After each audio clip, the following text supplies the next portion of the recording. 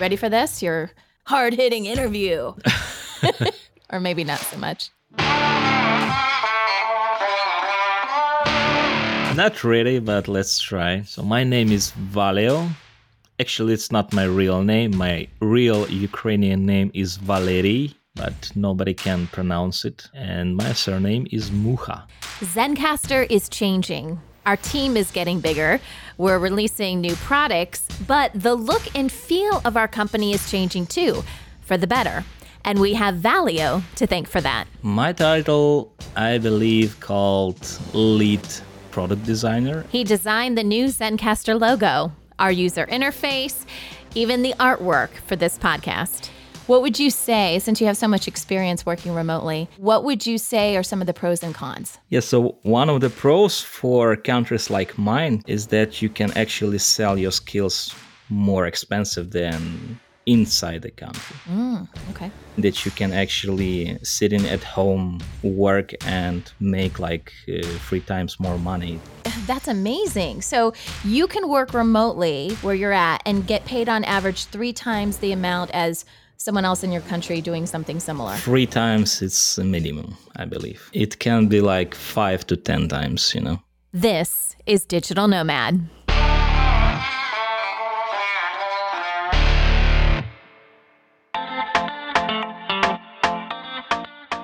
Life is moving fast for Josh Nielsen, the founder of Zencastr. It's now 2015, and he and his family are now living in New Zealand. He's married to the love of his life, Lucy, and they have a brand new baby girl, Marigold. Tell me a little bit about the name. Why did you guys name her Marigold? This is still a bit of a point of contention because my wife actually had a dream that Marigold came to her before she was born and like told her that her name was Elsie. But I had been doing a lot of name research. I'd looked at thousands of names, and it's weird because the names that I thought I liked, none of those seemed to fit. And then when I saw Marigold, it was just like bang, lightning, you know, like I just knew from that moment. Josh really loved it. I didn't love it. He started calling her Marigold before she was born even, which I've always thought is kind of a weird thing to do, like to name a baby in utero. It just feels like, Yeah. Relax, it's going to happen. Don't worry about it. Like, we don't need to know exactly who this child is before we've even met. But I waged a little bit of social warfare. I think I got a lot of people sold on that name. Marigold has not only captured the hearts of her parents, but her grandparents as well. Pete and Liz Kamek, Lucy's parents. Josh and Lucy are now staying with them at their home in Christchurch, New Zealand. I would say it was one of the highlights of my life in a while. Yeah. Just being there with Lucy and Josh. Of course, it was Lucy and Josh's first. So it's quite an amazing experience to watch your daughter become a mother. And it was a really lovely time getting to know Josh as well, because we didn't really know him that well. We were staying in the they call it the sleep out. They got a room attached to the garage, and we were staying in there. They have a guest room downstairs just by the entryway. They had a little office in there. Gave me a big desk, gave me the whole room. So you were still doing some freelance work during this whole time? Yep, all through this time. I had the plan for Zencastr, but I knew I needed a way to be able to work for someone part-time, spend, half to 3/4 time, and then spend the rest of the time on Zencastr. I think that's when he was starting to figure out that there was something maybe that he could take from the project he'd worked on before and transition into something different. Okay. And I think that was like the kind of inception period, I guess. And then from that point onwards, even when he took on other contracts and work and stuff, he was always working on Zencastr. So how did you feel about that? Because I can only imagine, if my husband's like, yeah, I'm going to start a company right now. I'm like, there's a lot going on. So what was going through your mind with all of this?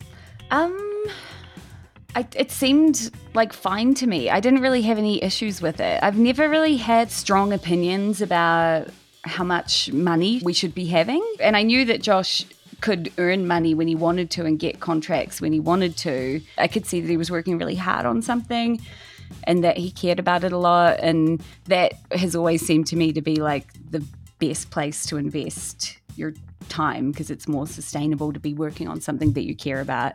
And also Josh is like massively oppositionally defiant, so he has always been a person that was only going to work for himself or work in an environment with like a lot of bandwidth for him to be making choices about his time and stuff. Yeah.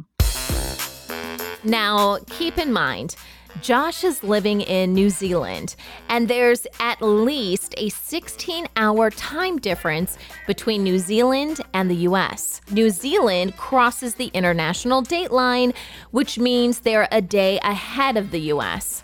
Not only were time zone conversions a bit tricky, but Josh was pretty much working when everyone else was asleep. Josh, I mean, he has a different biological clock to most people, I think, and can survive on very little sleep. I don't know how he does it, but I would wake up in the middle of the night and be smelling Josh cooking. Yeah, it's keto, middle of the night cook up. Yeah, it's very spicy food. And well, he worked all night, 10 to 2. Then he'd sleep during the day, but he didn't sleep a huge amount.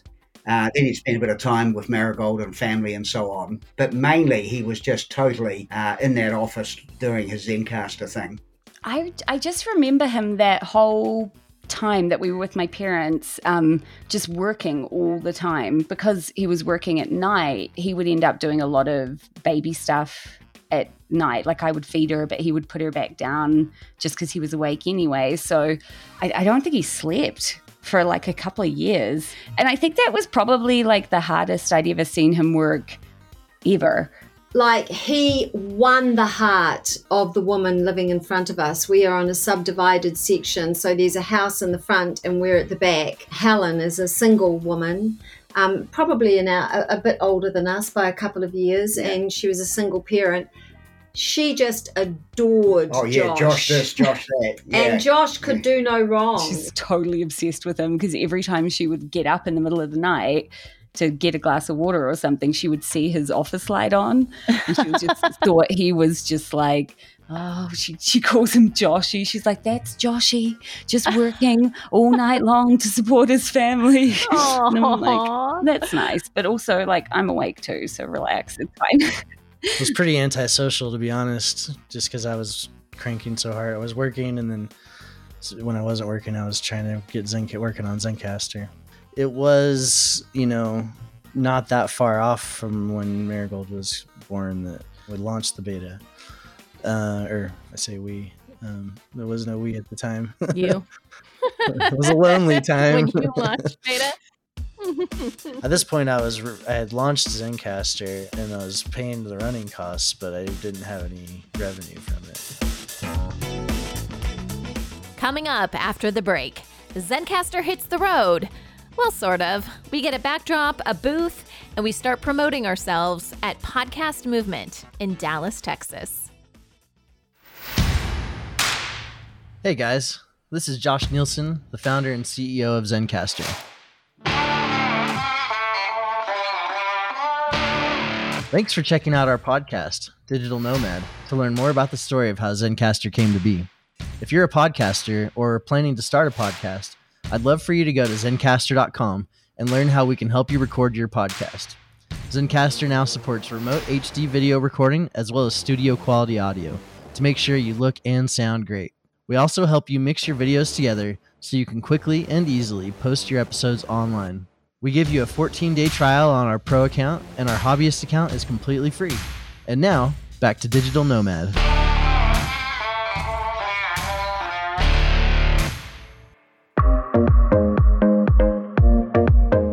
Josh is working hard. He's doing some freelance work. He has also launched the beta version of Zencastr, and he's getting used to life in New Zealand, where they're staying with Lucy's parents. Did he talk to you guys much about Zencastr and the stuff that he was working on? And if so, what did he say? Yeah, we got the general idea that it was a kind of podcasting recording thing. And also the actual Zencastr logo and the kind of visuals surrounding that. We chatted about that sort of thing. The labeling. Yeah. It seemed like a cool name. And the font. And, yeah. To be honest, for me, I don't think I really realized what a big thing Josh was actually doing. I just thought, Josh is doing something with computers. It sounds interesting, but I don't know. I don't know. Something's going on in there. Yeah, something's going on in there. That seems like it's, and it took. He worked relentlessly. Josh is a very hard worker. So you were working out of your in-laws' house, doing that kind of stuff. And then I have in my notes too that podcast movement 2015, that was coming up. So Zencastr had really just kind of launched. So it sounds like pretty quickly you went into okay, we need to introduce this to some people. I think my initial motivations were not that great, or didn't make a lot of sense, I guess. You know what it was? There was another service that was competitive with Zencastr, sort of. I don't know if they ever launched out of the beta, but they got bought before then. It was called PodClear. I saw them as a pretty direct competitor, and I saw that they were going to be at the conference. And then I was like, oh man, maybe I need to be at the conference then. Because this was still when the idea was new. I think part of it is I didn't want someone else to steal the thunder or whatever. But what I found is the real value of these conferences is getting to know the people that come there. And it's just fun. Podcasters are fun people. Yeah. Show me some. Show me some. Show me some. So Zencastr is going to its first show. But wait a second. Josh is overseas with his wife and a newborn, and Podcast Movement is in Dallas, Texas. Well, if you've listened to episode 1 of Digital Nomad, you know that Josh is originally from the Dallas area. So Ryan's my cousin, but he's also kind of more or less a brother of mine who's in the area. I called him up. I was like, hey man, I want you to go to this conference for me. Yeah, he wasn't a podcast or anything. No, he knew nothing. I don't think he knew the first thing about podcasting or the product. Okay, so you and Josh, you guys are cousins. Explain that to me, how you guys are related. Okay, so his dad and my dad are brothers. Josh's dad and my dad were 20 years apart. Whoa. So by the time my dad was born, his dad was out of the house. Josh also came very late in life. He's one of 7. I don't know if you know that, but yeah, he told me. Yeah. When Josh was working on the early stages of Zencastr, did he talk to you about it? Before you kind of got involved and did some of the marketing stuff, do you remember him mentioning it to you? Or the first time that I ever really remember Zencastr really coming into consciousness for me was I got a call from Josh one time saying that there was this event called the Podcast Movement. He wasn't going to be able to be there in Dallas and wondered if I could go and fill in for him. He was like, I don't know, man. It's the weekend. And I was like, yeah, I know it sucks. But I think we agreed to get him an Ableton push, just a MIDI controller. If he'd help me out. He's like, if you go, he's like, I'll get you a push. And I was like, well, you twisted my arm. Uh-huh. But then I went and really enjoyed it. Okay. Really enjoy. In as much as you enjoy having the same conversation with people 12 hours a day, but sure, it was inspiring, I guess, to me. Really, it was cool to see that product sort of taking shape. Well, that's pretty lucky of Josh, his cousin, who does conventions, just happens to be in the city.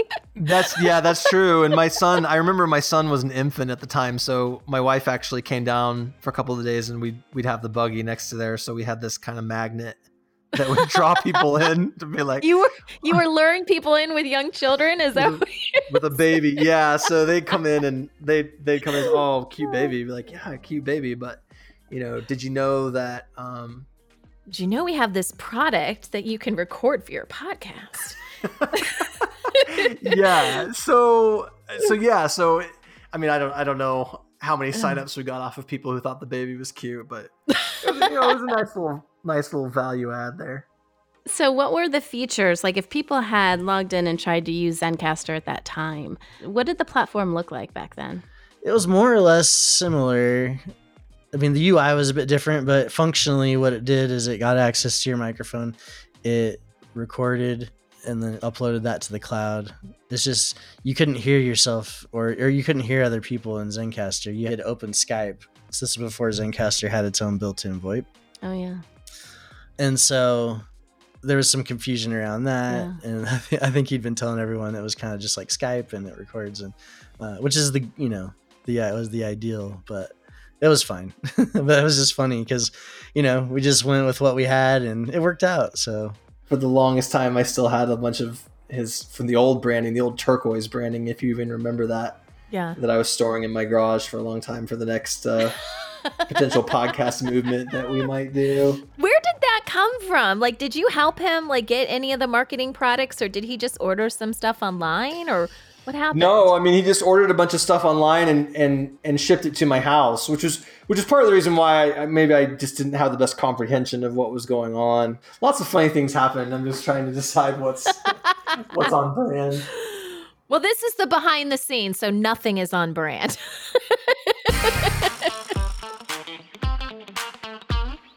Tell us about the name Zencastr. Why'd you pick it?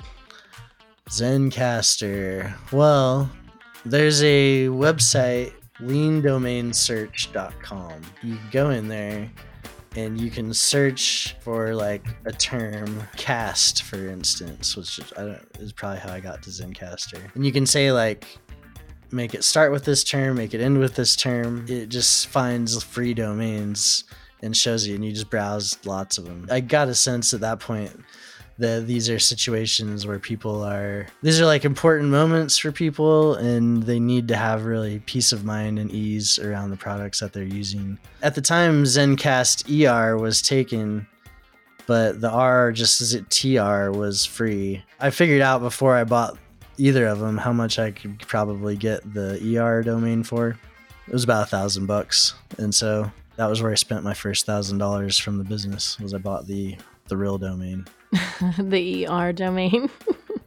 We just redirect it. We don't use it really. Oh, so it does redirect. So if I go to Zencastr with an ER, it goes to the main website. Yeah. I don't know. At that point, I was like, do I rebrand? I don't know. I got other fish to fry. And all the cool kids are dropping the E's anyway, so apparently you're a trendsetter. Zencastr has made a mark on the podcasting community. The number of users is growing, but it's still a free platform. In order to keep it going long term, Zencastr had to be profitable. Oh, and Josh's visa is expiring again. My visa was expiring. I didn't want to fly that far. I'm always trying to figure out how to avoid those long flights. Lucy loves Thailand. She's always been trying to talk me into going there. And I had kind of heard it's a great place to work and live if you work remotely, and you can live cheaply and do all this stuff. I'm going to go there and launch the paid plans for Zencastr. I'm going there to launch the business. Coming up on the next episode of Digital Nomad. I think we needed somewhere cheap where he could just kind of buckle down and work. If we're going to do that, let's go somewhere where I can do fun stuff with Marigold. And Thailand is one of my favorite spots. I just love it. Why would you go to a place like this? This doesn't sound like a San Francisco kind of tech startup environment. If you're going to go to Thailand, visit first. Pictures don't really tell the whole story. If you got a problem with big spiders, you might have some problems.